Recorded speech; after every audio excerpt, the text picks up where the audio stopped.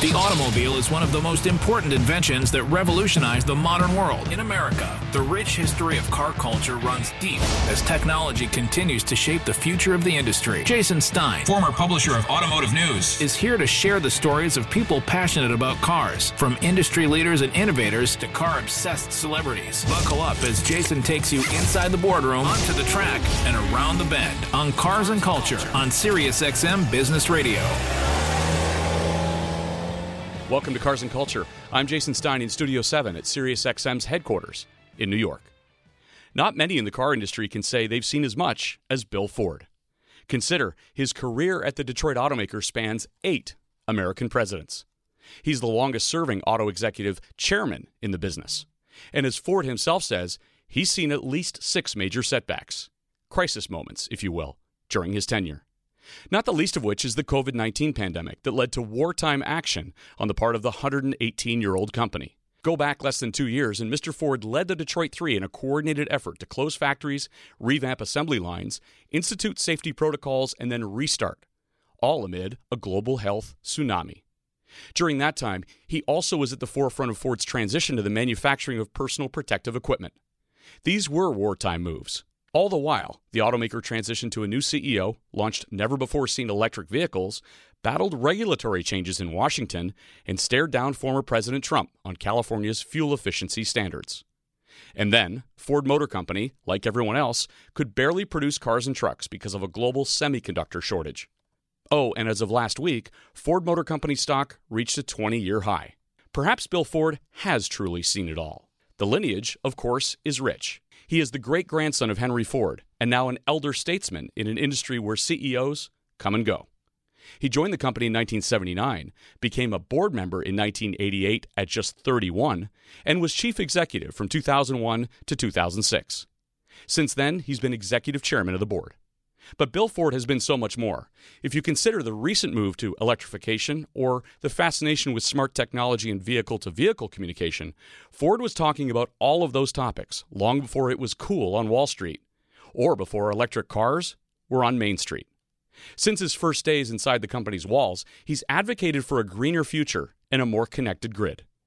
Gridlock and greenhouse gas emissions have been on his mind before the talk of ride-sharing or a cleaner world. And while a California startup wasn't getting much attention a decade ago when Ford was talking EVs, there's no question his respect for Tesla and Ford's focus on bettering Elon Musk's car company is front and center. His team is reinventing the Ford culture and aims for the next iteration of its historic car company, all well focused on high profitability and investor returns. Detroit royalty, an American family icon, a symbolic cultural icon in the biggest manufacturing game on the planet. Bill Ford is my guest today. I'm Bill Ford, and this is Cars and Culture with Jason Stein.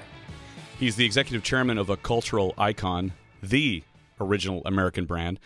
Bill Ford, thank you for being on Cars and Culture. It's an honor to have you on the program. Well, thank you, Jason. It's great to see you again.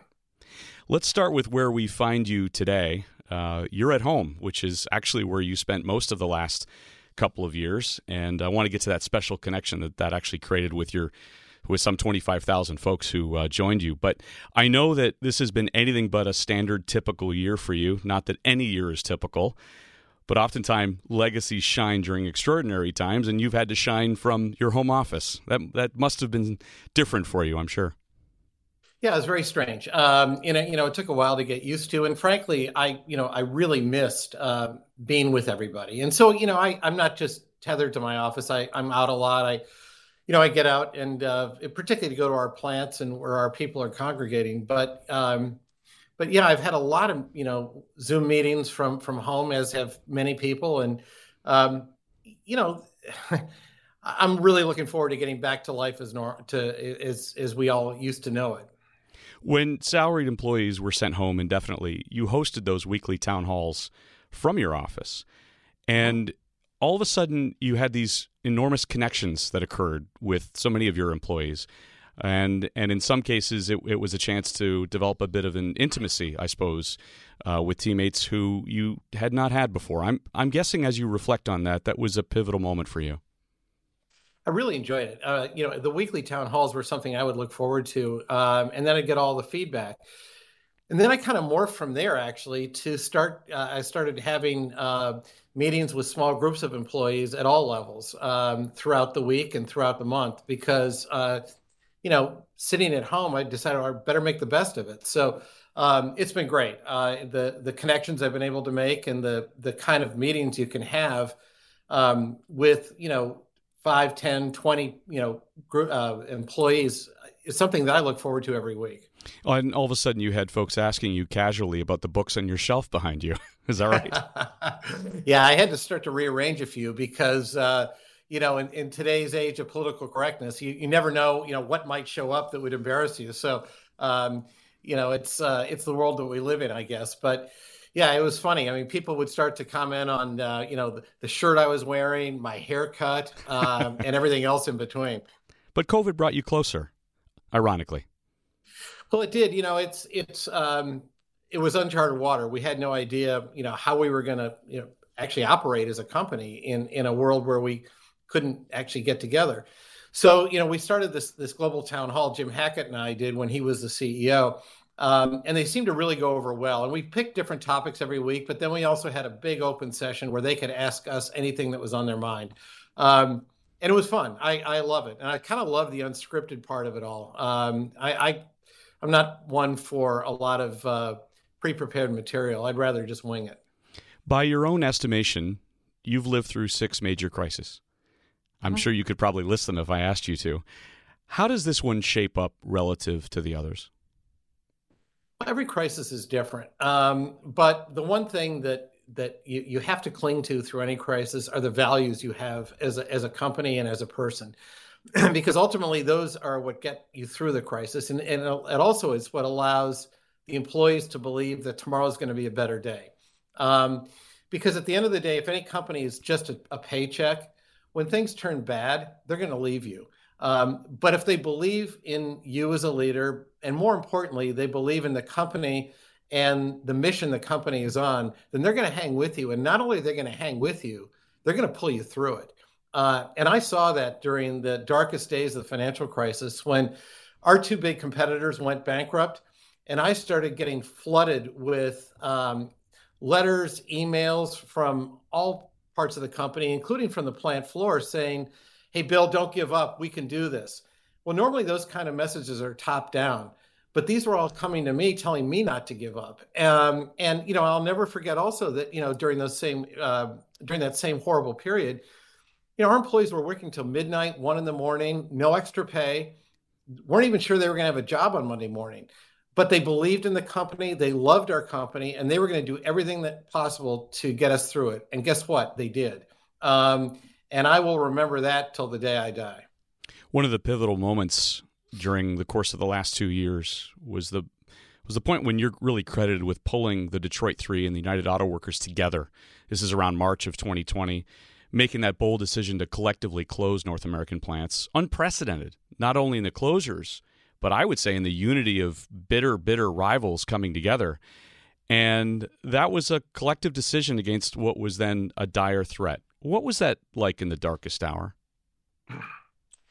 Well, first of all, I suppose if you're in a job long enough, you develop a lot of relationships, and I had a relationship with both General Motors and with Stellantis, and also with the UAW. So I felt that it was important to get us all on the same page and to really face as you point out, was an unprecedented crisis facing our industry. And yeah, we compete like crazy every day in the marketplace, but we also share a lot of similar issues, and we face a lot of similar problems. And it just seemed to me that if we all kind of got on the same page, the UAW, Ford, Stellantis, and General Motors, that we could actually start to make some sense of the position we were all in, and all asking ourselves the same questions, frankly. You got on the phone and placed calls to Mary Barra, CEO of General Motors, John Elkann, the chairman of Fiat Chrysler Automobiles at the time, UAW President Rory Gamble. You talked at levels of government, but you had, most importantly, a philosophy, Bill. You said you just realize you're never dealing with perfect information, so the more communication you have, the better. You were also, I'm guessing, looking for a common understanding among players who did not normally have common understandings. and you said you felt like Switzerland. How so? Well, I kind of did, because if you remember back then, GM was suing Stellantis, and so there was some bad blood there. Rory was a relatively new head of the UAW, and he had come from Ford, so I'd known Rory for many, many years, and I felt that he and I had a level of trust and an understanding that that we could work well together. And I felt that maybe Mary and John Elkann didn't know Rory nearly as well, and therefore, hadn't developed that relationship. So I felt like, I really was in a position to not only pull everyone together, but, to make sure that, we all, first of all, we were all facing the same issues. But secondly, that we all kind of had some common understanding of what those issues were and what our options were, frankly, as an industry. We had never, as an industry, shut down plants all around the world before. Everything just shut down. And it was a very, very scary time, and there was no playbook. No playbook, and yet a Project Apollo. And I want to talk to you about something that I think I'm going to guess is a high watermark in your own legacy. You, as part of Project Apollo, were able to get Ford on the path to manufacturing masks and gowns and ventilators and respirators as part of a huge pivot. This was wartime, Willow Run type stuff, right, Bill? Yeah, it absolutely was. Look, one of the things I said to our company is we've been there whenever our country has needed us, through 2 world wars, through the post-war boom, whether it's, ambulances or fire trucks or police cars. I mean, whatever is needed from society, we've been there. Well, guess what? Society needed us again. They needed us to gear up and to help the country, and in this case, many countries, but I'll focus for now on the U.S., to help this country through an unprecedented crisis. And so, it was very much like wartime footing. We stopped making cars, and we started making PPE equipment in great numbers. Because one of the things that became very clear to me in the very early days was there were companies out there that knew how to make respirators and ventilators, but they didn't know how to make a lot of them. And there were companies out there, making small batches of gowns and face masks and shields, but we could make huge numbers of them. So, our team just went to work, and I've never been so proud of our company because, everybody volunteered. There was nobody.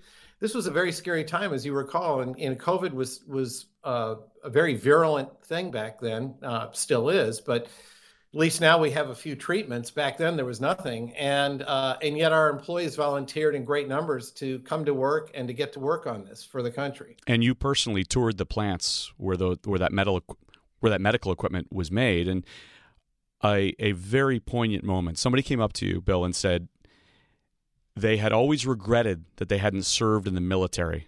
This was their opportunity to give back. Do you remember that? I certainly do. And there were many moments like that. There was another lady who came up to me who said she was doing this for her mother who had died of COVID. And almost everybody there had a story, maybe not quite as poignant as those, but they all said, the reason they were there was they wanted to help. And as I say, because they didn't have to be there, and they all volunteered. And it was so, I felt so privileged to be part of that and to be with those people. What do you believe will be the lasting impact of the pandemic on Ford? Boy, that's hard to know. The one thing that we completely missed was we thought when the pandemic hit that sales were going to stop. We thought it was going to be like the financial crisis all over again, where people simply weren't going to buy vehicles. And I think we really didn't understand what was about to happen, which was that in many ways, cars and trucks became the ultimate PPE equipment, right? People didn't want to get into public transport. They didn't want to get into shared forms of transportation. And, even people living in cities who hadn't owned a vehicle before were showing up at dealerships, saying, I need to buy one. So the sales boom, if you will, that happened during COVID was something that we completely had miscalled. We, Ford, and probably the whole industry. So that was an interesting kind of development of COVID that we hadn't foreseen. And I think in terms of, the lasting impact, it's going to be really hard to know. But one thing for sure is that our workforce has told us quite definitively, our salaried workforce, that going forward, the old days of coming into the office for 10 hours a day or more is something that they perhaps don't really want to do. And they'd like more flexibility in their life. And so we're trying to figure out what does that mean in a post-COVID world. So I do think the way people are going to work, it will change. Now, many people can't change the way they work, obviously, because they're needed to be on the job at the site. And that's true of both hourly and salary in many cases. But where there is flexibility, people would like some flexibility, and we're trying to figure out exactly what that looks like. And in fact, it was even announced recently that team members can take advantage of short-term remote work for up to 30 days per year without having to come on site for that period. So if you're a Detroit... Yeah, and Jason, this will all evolve too, because look, we're kind of shooting in the dark now. We really don't know ultimately, what it's all going to look like and what people are really going to want and what we Ford are really going to require in terms of getting everyone together. So we're starting with some few, with a few, sort of stakes in the ground, if you will. But my guess is that 6 months after we get back to work, it'll start to look quite different. And we'll evolve this as we go. So as if COVID isn't enough, Bill, then we get into semiconductors, the smallest part that creates the biggest problem. And things are improving, but I'm guessing that you could not have ever envisioned a pandemic followed by a global part shortage because of the pandemic. Well, look, it's never dull in this business, and no 2 days are ever alike. So, and we've dealt with a lot of, different crises and different, world events and some of which we are in control of and much of which we're not. But, I think we've done a pretty good job of navigating through this. Jim Farley is a fantastic CEO, and he's done just a great job of getting us well positioned.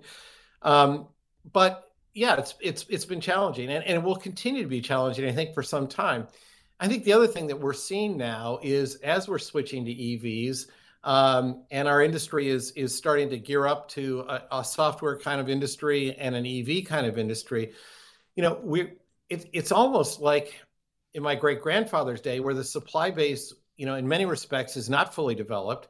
And in some respects, you're better off doing it yourself. And so, it's really been interesting to watch us start to evolve our thinking on vertical integration and all these kinds of things that when I go back to my great-grandfather's day was something that they did and then took for granted. And then we, of course, got away from it. So I think the way everything is evolving now, the way that our supply base, the way we as an industry, we're in a time of profound change, and in that kind of change, there are going to be disruptions, and so we're just going to have to get used to dealing with disruptions and making the best of it, and we are. Speaking of EVs, you were an EV crusader before it was cool, Bill, because actually I had the first.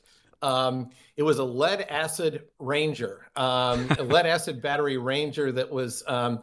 It was so full of batteries and so heavy that basically there was no room for anything but a driver and a passenger and literally nothing else. And the range was about 60 miles. That was I had the very first one. I had a charger at my house. When was that? Though, oh my goodness, this is 20 years ago. And the chemistries, of course, have all changed. Then, we started with lead acid. We've had nickel metal hydride. We've had sodium sulfur. We're now at lithium ion. And the chemistries and each time it changes, the batteries get better, the range gets better, the kind of space that it takes up gets less. So obviously there's been that Ranger that I just referenced, that was not ready for prime time. There was no chance we could actually sell that to a retail buyer. But I think it was indicative of the path that I wanted Ford to be on, and the kind of pursuit of technology that would lead us to a cleaner future that I felt we had to have. Well, in fact, you were talking about it 10 years ago in a Fortune article in 2011. You talked about green cars and the automaker's efforts to potentially electrify its fleet. And while not everything happened exactly the way that you wrote about then, You were ahead of your time on several things, including the fact that electric vehicles will have real-time information flowing through them. Again, this is 2011, Bill. And you're talking about smartphones that are checking how much juice is left in your car. We all know that's going to happen. We're talking about Wi-Fi for cars at the time. Again, true.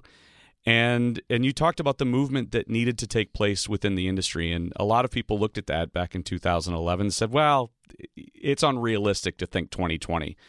And now here we are. You're launching and have launched a Mach-E Mustang. You have an electrified F-150 that is electrifying the industry coming. And, of course, there's more on the way. Ford's going to spend $40 to $45 billion in CapEx between 2020 and 2025, and $30 billion of that will be dedicated to EVs. So somebody finally listened to you. Yeah, it was really frustrating. I think, particularly, 10, 15 years ago, I could see that our world was going to change dramatically. And I could see that Detroit in general, including Ford, was asleep at the switch and wasn't ready for it. And as a result, I founded my own venture capital firm to invest in a lot of these future solutions because I could see that the OEMs just weren't ready to do it. And but I knew we'd hit a tipping point, and once we hit the tipping point, then everyone would be in a race to the future. And frankly, we're in that now. So I think all the OEMs are awake. Everybody's racing hard to the future. Do I wish it had happened sooner? Yeah, I do. And all you have to do is look at Tesla. And it's interesting. I went out to see Tesla. When it was, people think Elon Musk founded it. Actually, I went to see Tesla when there was the CEO was a guy named Martin Eberhard. And I don't know if you remember, but the only vehicle they had was the little Lotus-derived sports car. And I came back to Detroit and I said, hey, I just was out visiting this company that was really, really interesting called Tesla, and it's an EV. And I said, the fit and finish isn't very good, and it's basically a prototype, but the thing is a blast to drive, and I think they're onto something. And our engineers just kind of laughed and said, oh yeah, we're aware of it. They're not going to be anything. And that's when I was convinced that, okay, we need to open our eyes. And Tesla obviously had the playing field all to themselves for, quite some time because the OEMs across the industry just had their eyes closed. Was that Detroit arrogance? Yeah, I think so, actually. But it wasn't just Detroit. Frankly, it was Germany. It was Japan. I think it was the whole auto industry. It wasn't just Detroit. Industry arrogance. Yeah, I think it was sort of the not invented here syndrome that all the big players, whether it was Ford, Toyota, General Motors, Volkswagen, you go down the list, they all felt like, hey, we're doing a ton of advanced research ourselves. We're looking at things like fuel cells and compressed natural gas and all these different things, and so what Tesla's doing, frankly, isn't all that interesting. And they completely missed the point that it wasn't just the propulsion system that Tesla was doing, but it was also things like over-the-air update, all the software that went into it, the customer experience, all the things that they were experimenting with. So yeah, how could Tesla do it then? Well, look, they had the game to themselves for a long time, and they were able to experiment and iterate. And now, though, I feel like we are not only in the fight, but we are in the fight to win. And it's going to be. I can't wait to see what the future is going to hold because, I like our chances very much. It's interesting. Most everybody focuses on the retail buyer, and they should. But there's also the professional segment, and that's something that we are in the process of electrifying. We've set up our own division called Ford Pro that's going to use technology and use software to make anybody who's in the professional world, whether you're a tradesman or a big fleet, make your life easier and better and more usable. I think those kind of things, the software, the getting to the customer in a way that they've never interacted with before. Those kinds of things that Tesla was not starting to, but they were innovating in that space, all of a sudden has become a very crowded and interesting space. And as I say, I very much like where we're positioned. Well, and where you are positioned is with some interesting vehicles, and I mentioned a couple of them. Let's talk about the development of the Mach-E. Yep. You were a guy when it first was, shown to you, or the concept was rolled out, that went, are we going to mess with the Mustang like this? You remember those days? Oh, I sure do. Listen, I loved the Mustang. I still do love Mustangs, and I've got probably too many of them. But I felt that the Mustang was such a powerful brand for us. And when I saw what I thought was going to be an EV SUV and calling it a Mustang, the tilt sign went on for me. I thought that was just a terrible idea. And it wasn't until I got in the vehicle and drove it and realized, my goodness, this is a fantastic vehicle, that I completely changed my mind. Because I was really afraid that we were going to severely tarnish the Mustang name. And I'd seen that elsewhere in our industry where, people had tried, quote, brand extension. And in fact, not only did it not work, they ended up tarnishing the entire brand. And so, and I felt that Mustang was so well known for what it was good at, that to try and take a vehicle that looked different and was powered differently and slapping a Mustang badge on it, I thought was going to be a big mistake. But once I got into it and drove it, I became an instant convert, and I've been driving one ever since. I absolutely love it. And I think that's the thing. You've got to get people in these vehicles for them to realize they're a blast. And actually, they're more fun in many respects than, a big internal combustion engine. And so, I think the Mustang Owners Clubs had a lot of the same reactions that I did when we first rolled it out to them. It was like, are you kidding us? No chance. But then we got them in. But then we got them in it, and they had the same epiphany that I had. Well, you are the gatekeeper of the brand to some extent, aren't you, Bill? Yeah, but I'm not the only gatekeeper. I mean, those Mustang owner clubs, they think they're the gatekeepers. And in fact, many they are. And, I'll never forget years ago when we introduced the Mustang to Europe. And I did it at the Burj Khalifa in the Middle East, the tallest building in the world. And we had a kind of a press conference. I looked out and I saw all these people wearing Mustang gear. So I walked over to them. I said, well, who are you guys? And they said, we're the Mustang Club of, Slovakia. I said, but we don't sell Mustangs in Slovakia. They said, yeah, we know, but we've been waiting. That's the kind of brand, presence that Mustang had. And that's what I was so worried about destroying. But in fact, I think the Mach-E is actually going to not only not destroy it, it's really going to enhance it. You're good friends with RJ Scaringe, Rivian. I am. And some big news, obviously, around Rivian and its IPO and Ford's investment in Rivian. Tell me about the first time that you met him and what you liked about Rivian and RJ. Well, so meeting RJ, he's obviously a very smart guy. We both went to MIT, and I knew some of RJ's friends and some of his professors. And I'd heard about RJ long before I had met him. And then, of course, to the venture capital world, that I was involved with, I was aware of RJ and Rivian.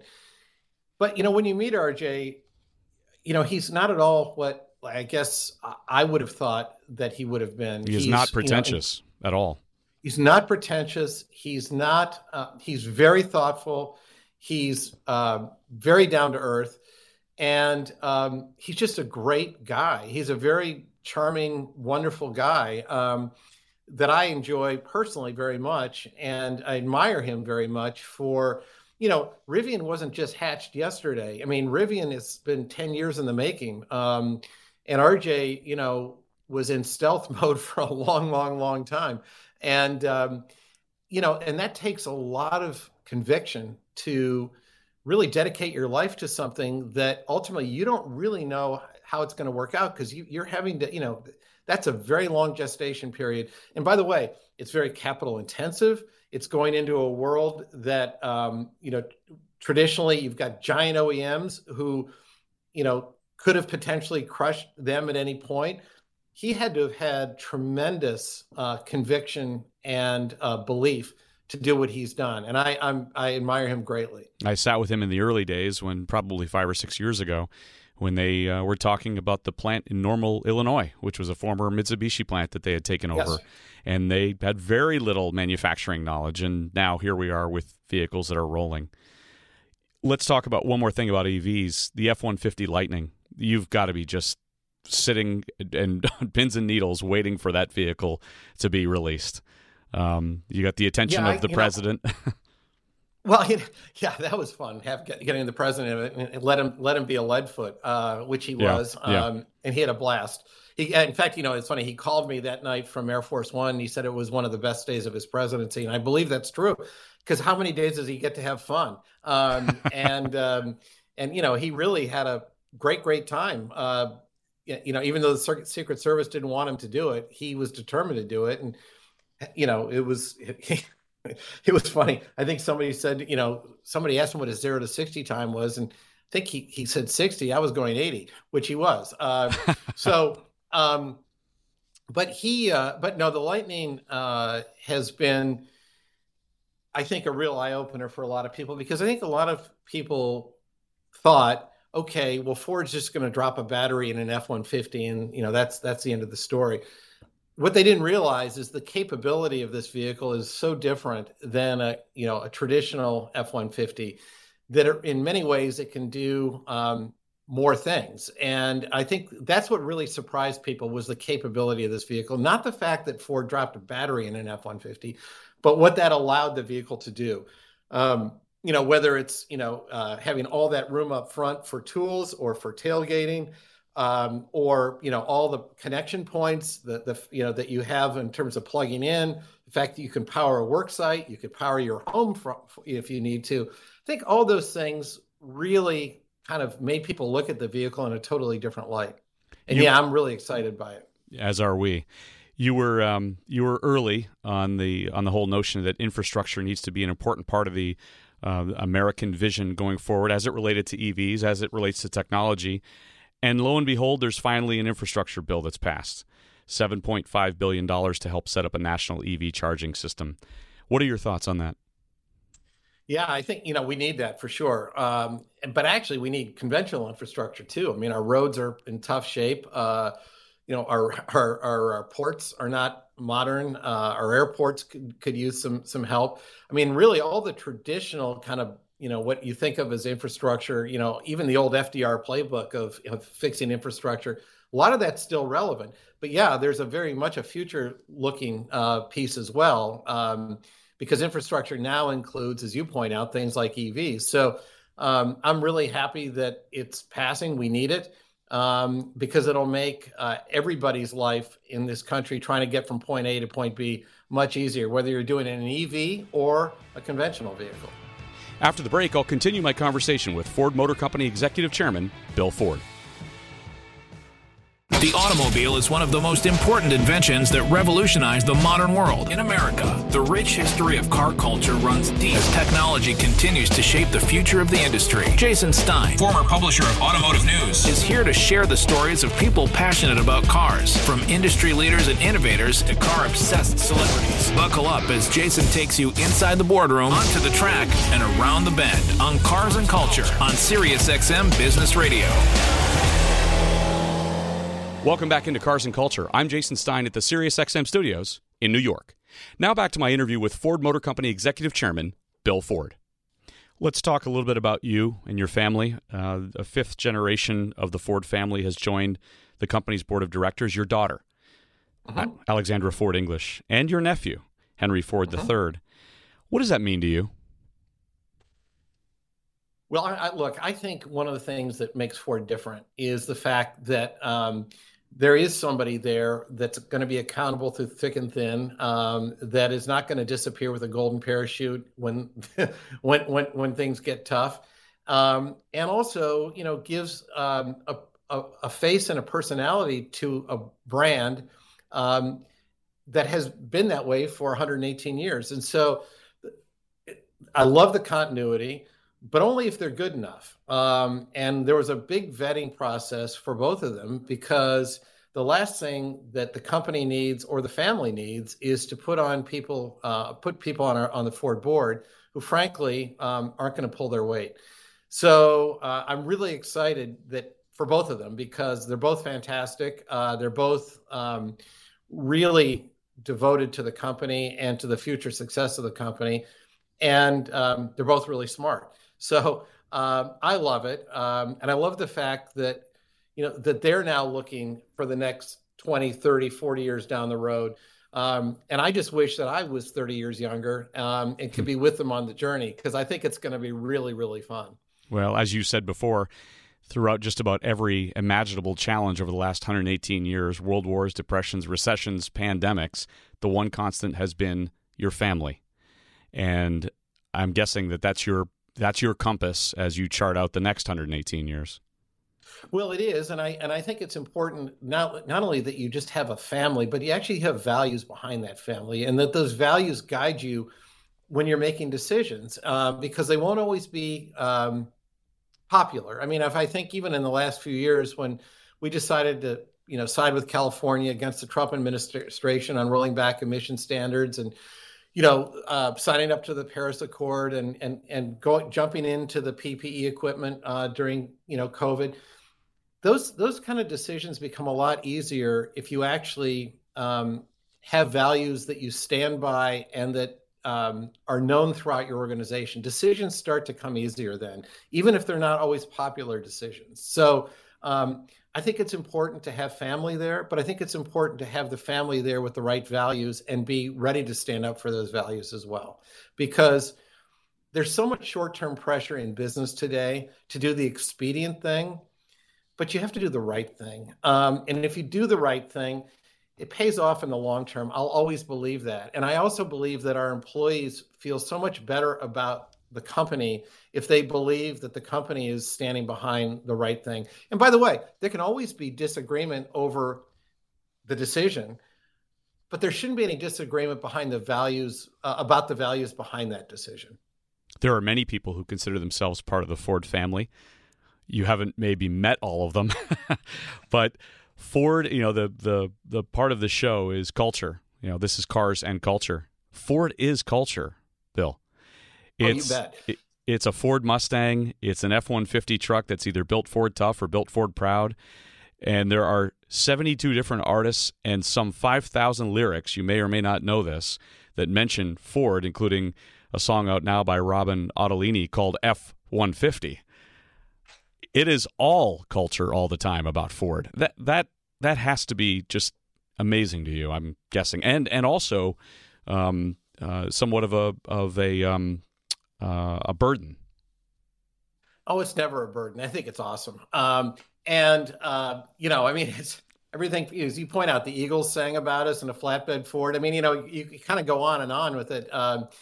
Yeah, it's very cool. And, I live it every day. Every time I go out in public, which I do every day, people want to stop me and tell me their stories. And they want to tell me about the first vehicle they owned, or they want to tell me about their aunt or their grandmother or their grandfather that worked at Ford. Everybody wants to tell you their Ford connection. And I absolutely love that. And, I think there's a tremendous reservoir of goodwill out there on Main Street towards Ford Motor Company. People want Ford to win. We just have to let them know that we are winning and we can win. And I think that, and if you disappoint them, though, boy, do you hear about it. So if you come out with a vehicle that they don't like, or if, we have a few years that we don't do very well in our business results, I think we hear about it more than the average company, because the passion for us is real and people want us to do well. And if we're not doing well, yeah, they'll let us know. But if we are doing well, they are so excited. And, you see it at racetracks, you see it everywhere you go.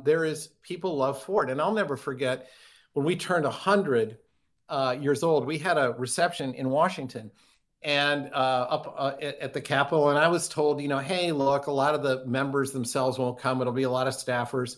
But don't be disappointed by that. Well, virtually every member showed up, and most of them had Ford stories that they had to tell me about, their father, had used to own a dealership, or their grandmother, worked on the assembly line. I mean, people that we had no idea that had connections to Ford in Congress couldn't wait to tell us their Ford stories. And that is very common, and I love that. The other thing is, we have so many multi-generational employees at Ford, and that's different too. So whenever I go into our plants or any of our office buildings, people run up to me and tell me, I'm fourth generation also, just like you are. And then they'll tell me their Ford story. And it's something that I think is very special, and I hope we never lose. How important is it to protect that cultural end it's of the it? most important thing we have, frankly. Yeah. Look, if we lose the hearts and minds of people, we're just another company, and it won't matter. Yeah. Your stock has been, well, you described it as roaring recently. And I remember the days, Bill, 13 years ago or so when it was $1.80. Yeah. And Ford stock topped, as of this taping, $20 a share for the first time since September of 2001. How much does that mean to you? Well, it's huge. And I think it's really a validation, too, of the course that we've set. I mean, I mentioned Jim Farley a minute ago. I mean, since Farley has taken over, the stock's more than doubled, and 72% in the last 6 months. Yeah, and Jim, and I, Jim Hackett laid a lot of the groundwork that we're seeing now come to fruition, and I think Jim Farley has done just a fantastic job, and will continue to. And I think part of it though is intentionally we were quite quiet for some years. Well, why is that?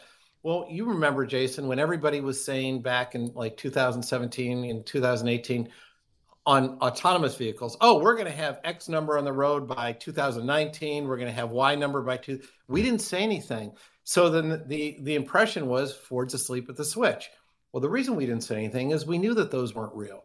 Same thing with EVs. A lot of our competitors were talking about all the things they were going to do. We were very quiet because we wanted to show people what we could do. So when we launched the Mach-E, there wasn't a lot of preamble to that. All of a sudden we launched it and everyone said, whoa, we didn't know Ford was working on that. And then the same thing with the Lightning. So I always have felt that it's better to steal Teddy Roosevelt's line, walk, softly and carry a big stick. I think that, we should underpromise and overdeliver. And I think in our industry, we've seen a lot of the opposite. So I think there was a perception out there, and it was reflected in our stock, that Ford wasn't in the game. And I think the last year, when we've really shown people what we've been up to and what we're capable of and what our future intent is, that investors have said, my goodness, Ford is in the game and we think they can win. So you said validation. That's a key word. Wall Street seems to finally be validating your strategy. At the same time, we look at that other brand that we talked about earlier, has a market cap of 1.071 trillion, Tesla. Yeah. Yeah. And yet its revenue is a fraction of Ford Motor Company. Yeah, and that What just gives? gives you though a sense of what our upside can be when we get this when we get this right, and we are getting it right. And I think that I'm so excited by our future because I believe that if we do this the way I believe we're going to do it, we're going to be less capital intensive, more revenue certain, higher margin as we go into the future with a brand image that is going to be even stronger than today. And I'm really making our customers' lives easier and better. And so I'm really, really excited by that. So, because Jason, look, you've been in this industry a long time, and so have I. And, winning and losing, before this era has been just tenths of a points of market share, has been horsepower and styling, and that's really been about it. Now all of a sudden we're at the cusp of a very different era where you're going to have true winners and losers. The winners are going to do really well, and the losers are going to be out of business. So I think the game has changed and the stakes have changed. But if you get it right, the rewards are going to be much higher. You've said it recently about yourself. I feel like I'm adding value to Ford today, maybe more than I ever have before. What did you mean by that? Well, I feel like, I'm at a stage in my career where I've seen a lot. I've been through a lot. I've dealt with, there's not much I haven't seen or dealt with. And I think a lot of our executives, are younger and haven't done that. So I feel there's, a lot of kind of steadying the ship that I can do for our organization. But also, much more importantly, I've always been forward looking, and I've felt that our company in the past hasn't been really ready to act on it, but now they are. And I think Farley and I are in lockstep in terms of the future, how aggressively we have to go after it, and the kind of bets we're willing to make. And so, I feel like all the years of leaning into the future, contacts that I've made outside of Ford Motor Company, venture capital, all the things that I've invested in myself are now coming back to Ford and, allowing me to open doors for the company, introduce, thought leaders to the company, and help craft a strategy, and then give Farley the air cover that he needs to go off and make it happen. So, yeah, I do feel like I'm adding a lot to Ford now, and it feels really good. 10 years ago, you talked about grids and smart grids and car charging stations and batteries and electric vehicles. Give me 10 years from now. What does it all look like in 2031? Maybe for Ford. Well, I think first of all, anything I will tell you will be wrong, but I'll give it a shot. So I do think, I'll give you the easy stuff first. The easy stuff is we'll have, a largely EV fleet, that charging will be ubiquitous, that fast charging will be, very available, and that it will be EVs, instead of being people's second and third car, will be their only vehicle. I think, though, you will also see, we'll go back to the trend we saw pre-COVID of more shared transportation, and less, of everybody having their own vehicle. And therefore, the vehicles themselves will have more uptime and less parking time. Autonomy will finally be here. I mean, despite all the promises that we saw, over the last decade, I think that reality will be, and you'll have both types of vehicles on the road, fully autonomous vehicles, but also vehicles with a lot of partial autonomy on the road, with drivers in the driver's seat. You'll have both. And I think that, subscription models will be very much a part of the financial equation. And as I said a minute ago, I think a lot of the companies whose names you would recognize 5 years ago won't be here by then. But there'll be new companies that will be there and adding value. And I think that you'll see many, many more partnerships between OEMs and content providers by that time, and all of which will make the customer's life much more seamless between leaving their house, getting in their car. It's everything will travel with them like it does today on their phone. Well, their phone will become, integrated into the car in a way that, but the phone itself will become so much smarter, and that we'll be able to anticipate what customers want and need. And again, as I say, make their life easier and better. Now, does that scare some people? Yeah, it probably does. And, there are some privacy issues and all kinds of tails that need to be worked out. But I think that's the world into which we're headed. And I believe that, in that time frame, all those things that I said will happen. Will the industry then consolidate and get smaller? I don't think so. In fact, I think it if anything, it could get bigger because you do have rising GDPs around the world. You do have, rising middle class in many parts of the world. And I think that that access to transportation is something that people are going to want. And actually, we will enable people getting out of poverty. So one of the things about, there was a study at Harvard done not so long ago that said one of the big inhibitors for people getting out of poverty is they can't get to where the work is. You think of the way cities have developed. Used to be that you worked in your neighborhood when, a couple generations ago. Well, now many of those jobs are out in the suburbs or even out in the countryside. And people are living in cities and they can't get to them. They might have to take 4 or 5 buses just to get to where the jobs are. But if we can actually enable autonomous driving and shared mobility such that people can be picked up and dropped off where the work is, then we can be accelerators for people getting out of poverty. And that alone, I think, will start to drive more demand. So I actually don't think I don't see the industry shrinking, but it will change. And it will change from individual ownership to more shared kind of ownership. I have two final quick things for you, Bill. When you walk through those parking lots that you talked about earlier, and when you're out, as you said earlier, and you see a Ford product that's driving around or parked near you, what does that say to you? It's got to be, it still has to be a thrill. Hey, my name's on it. And believe me, I noticed that. I bet you do. But because my name's on it, I feel tremendous responsibility. And, and if I see it, honestly, if I see a car by the side of the road, the first thing I look at is for the logo. And if it's one of ours, my heart sinks. So, yeah, it's something I live with and I love, and I wouldn't change for anything. But I do, you bet, I notice every car, not only in the parking lot, but every one that on the road. I notice whether it's one of ours or one of theirs. Stocks and dividends aside, are you having the most fun that you've ever had?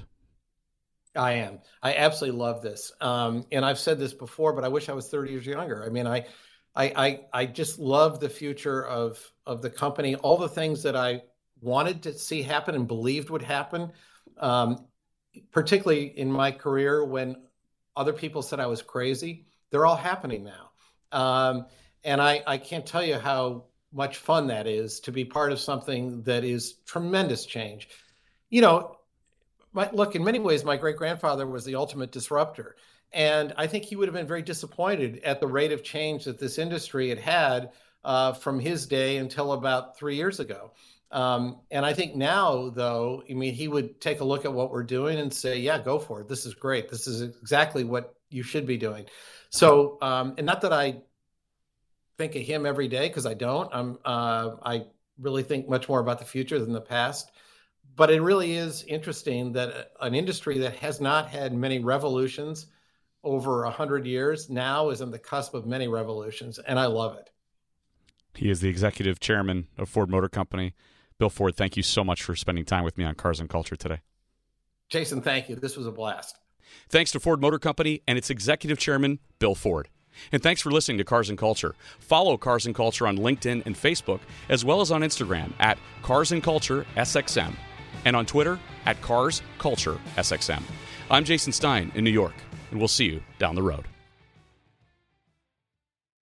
Hey, this is Karen Hunter, and at Urban View, we have a family of tough people. We are about making change. Who are willing to not just work, but they have a vision. We demand that the people take action, use their power to make change. That's what really Urban View and the Madison Show is all about. We invite you and we challenge you to create the world you want to live in. It's not your typical talk channel. Urban View, Sirius XM 126.